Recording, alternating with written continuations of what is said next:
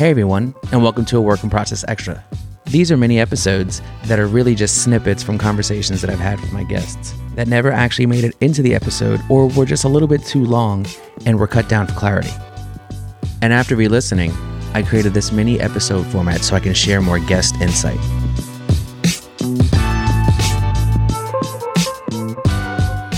This extra is from my conversation with Dr. Fahamu Pecou. We briefly touched on why he wanted to further his education, but I wanted to make sure you heard the full story. So I chose to pull it out and allow his journey to be its own extra. Hope you enjoy it. You know, leading up to this this interview, I was listening to a couple of podcasts. I think a month ago, you were on Maurice Cherry's Revision Path. Yes. And I was getting a lot of insight, you know, from there because, once again, we haven't spoken in so long, but it was also interesting to hear all the stuff that was just going on. You're now a doctor. You're Dr. Fahamu Pecou, right? Which means you have to go back to school. I'm done now. I did go back, yeah. Why decide to go back to school? It was something that I think I had been drawn to from the early onset of those first magazine or neo-pop, as I call them, paintings. Like I said, I had many friends who, were also artists and scholars in their own right who, saw the magazine paintings. And, for me, like I said, it was really an experiment in the beginning, but my friends began to show me, like, you're really onto something with this. Like, this is really dope. There's a whole wealth of information and knowledge and resources of ideas that you're tapping into. Go read this book, go look at this, go check this artist out, and so my process early on became very research-based process. As much as I was exploring these notions of celebrity and pop culture and stuff like that, I was also doing a great deal of reading and research, and my ideas were being informed, by this, research. So anyway, as my career, began to kind of take off, I would get invited to various programs at universities and colleges around the country and, asked to lecture and, do studio visits and critiques with grad students and stuff, And at the time I just had my BFA. And so I would, go through and see the programs and be like, wow, this is dope. What these people are doing is dope. What these conversations these people are having are dope. Like, I want to be a part of a community like this. And so I would ask the department chair, hey, what if I wanted to, apply to this program? What would I need to do? What are you looking for? And they would be like looking at me like I had another head growing out of my shoulders. And they were like, you're already doing everything everybody comes out of an MFA program looking to do. And I was at that time specifically looking at MFA programs. And a lot of people told me point blank, like, this is not really anything we can offer you that you're not already doing. So, I wouldn't advise you to go this route. But that left me a bit frustrated because I had a real hunger to push myself and to push my ideas beyond where they were. So fast forward a few years, maybe 2009, 2010 or so, again, looking through one of my art magazines, I saw an ad for a PhD program in Australia. And it was billed as a studio as research program. And, I was like, oh, I didn't really know that was an option. Like, I can do my studio work as a type of research in a PhD program. And I contacted the school and I, spoke to one of the administrators and, asked, a few questions, and they were like, oh, no, you misinterpreted what we mean. That's not what this program is. And I was like, oh, damn, that would have been dope. But anyway, I, kind of, again, just filed it in the back of my mind, a little frustrated still. But in 2010, I had started a karaoke night, and it became really popular. We had, people from all strata of society, like hanging out, doing karaoke with us, And a few of them I found out later down the line were professors at Emory. And one night, and this was now 2011. One night I'm at the bar and I'm talking to one of the homies. His name is Michael Leo Owens.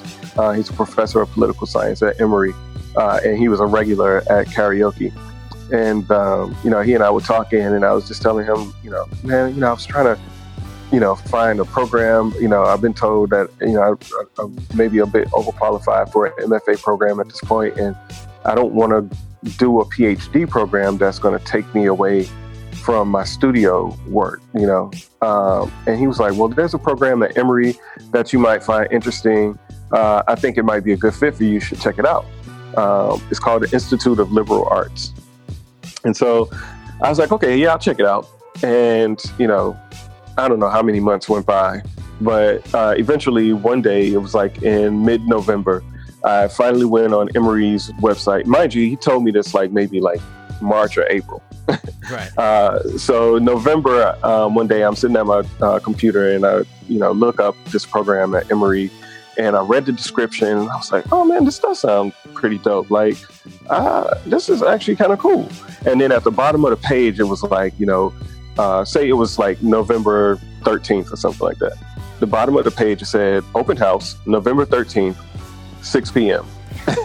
And mind you, it was 4:30 or something like that, And I was like, yo, and I told my wife, I was like, yo, I want to go check out this open house thing at Emory. And she was like, okay, yeah, have fun, So I jumped in the car, raced across town. I got there a few minutes late, and I sat in the back of the room, quietly listened to the representative talk about the program and, the types of research and the type of scholars that they have there. And mind you, this program is a interdisciplinary liberal arts program.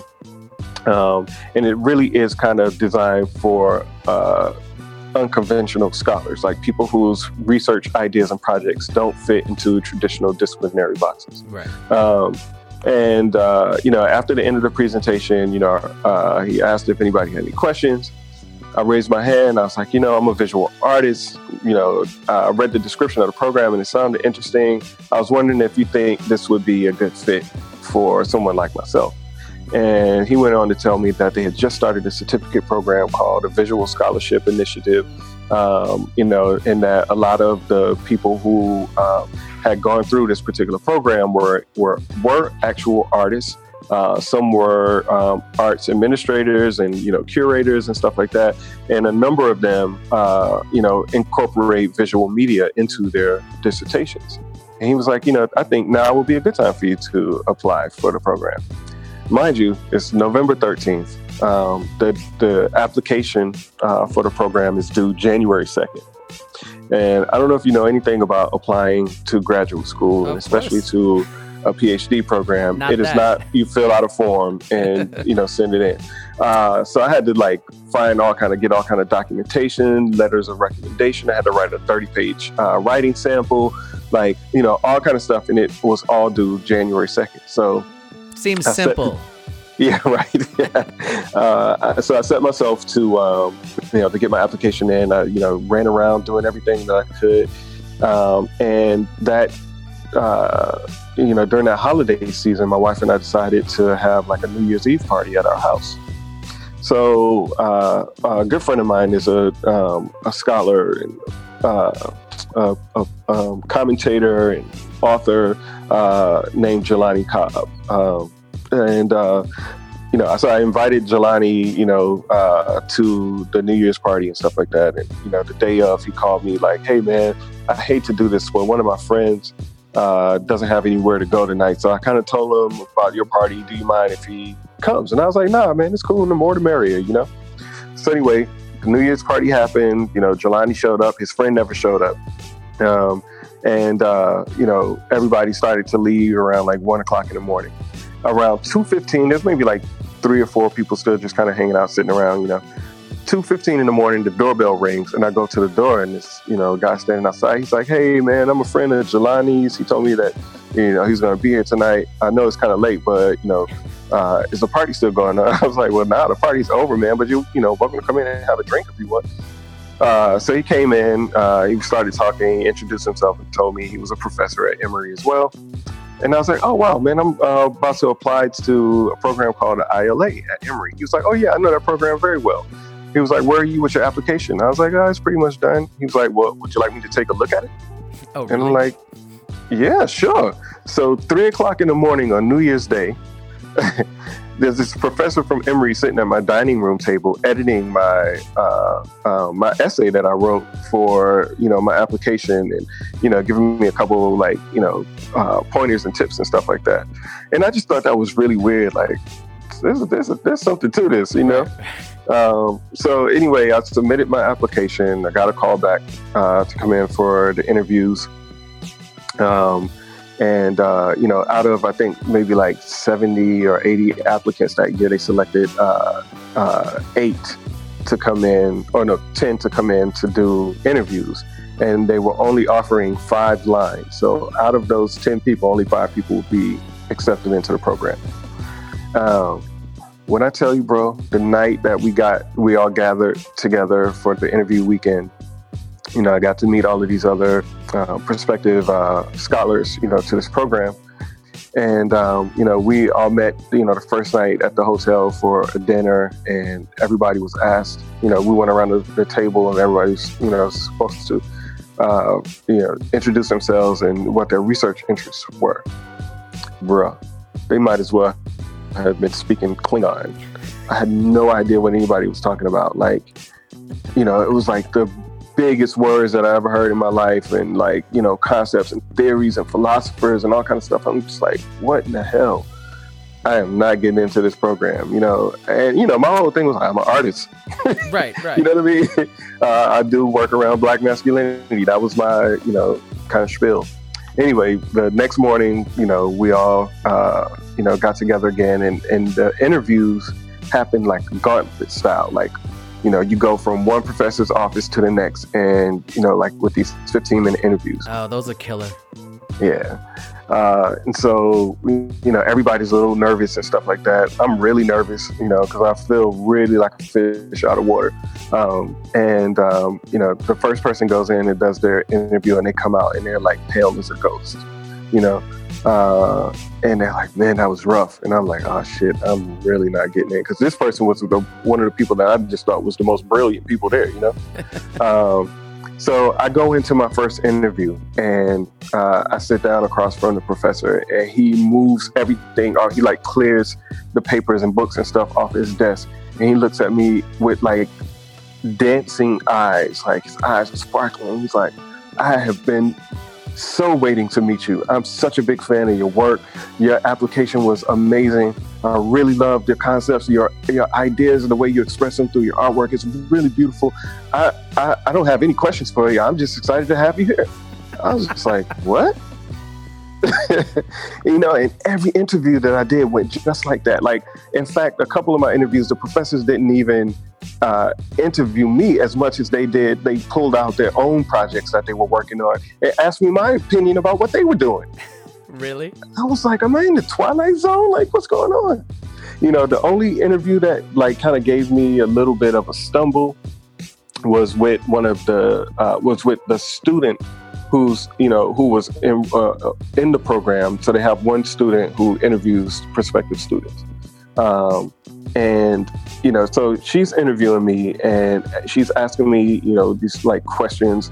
She doesn't give me any eye contact. She doesn't look at me whatsoever. She asks me a question, I give her a response. She just goes to the next question.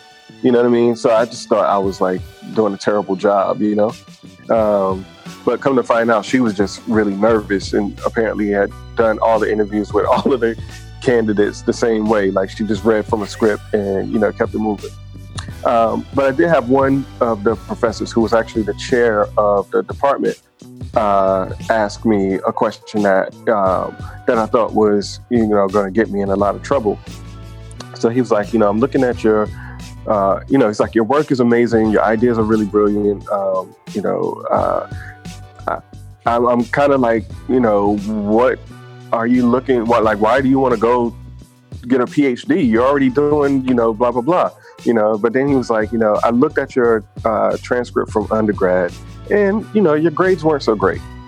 You want to explain that? And I was like, I would just be straight up with you. I hated undergrad. I didn't really care to be there. I didn't really feel like my professors understood what I was trying to do or say or where I was coming from. And it was a really rough time. Right. He's like, I appreciate your honesty. I flunked out of undergrad twice.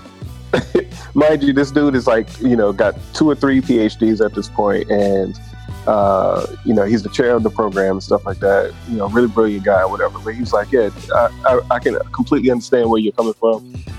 And thank you, really, really love your work. That's how my interview weekend went. Everybody else was like shaking, like broken inside, the next day we were allowed to, leave and stuff like that. And I'm driving home from the campus, and I get a phone call from the chair, and I'm sorry, not the chair, but the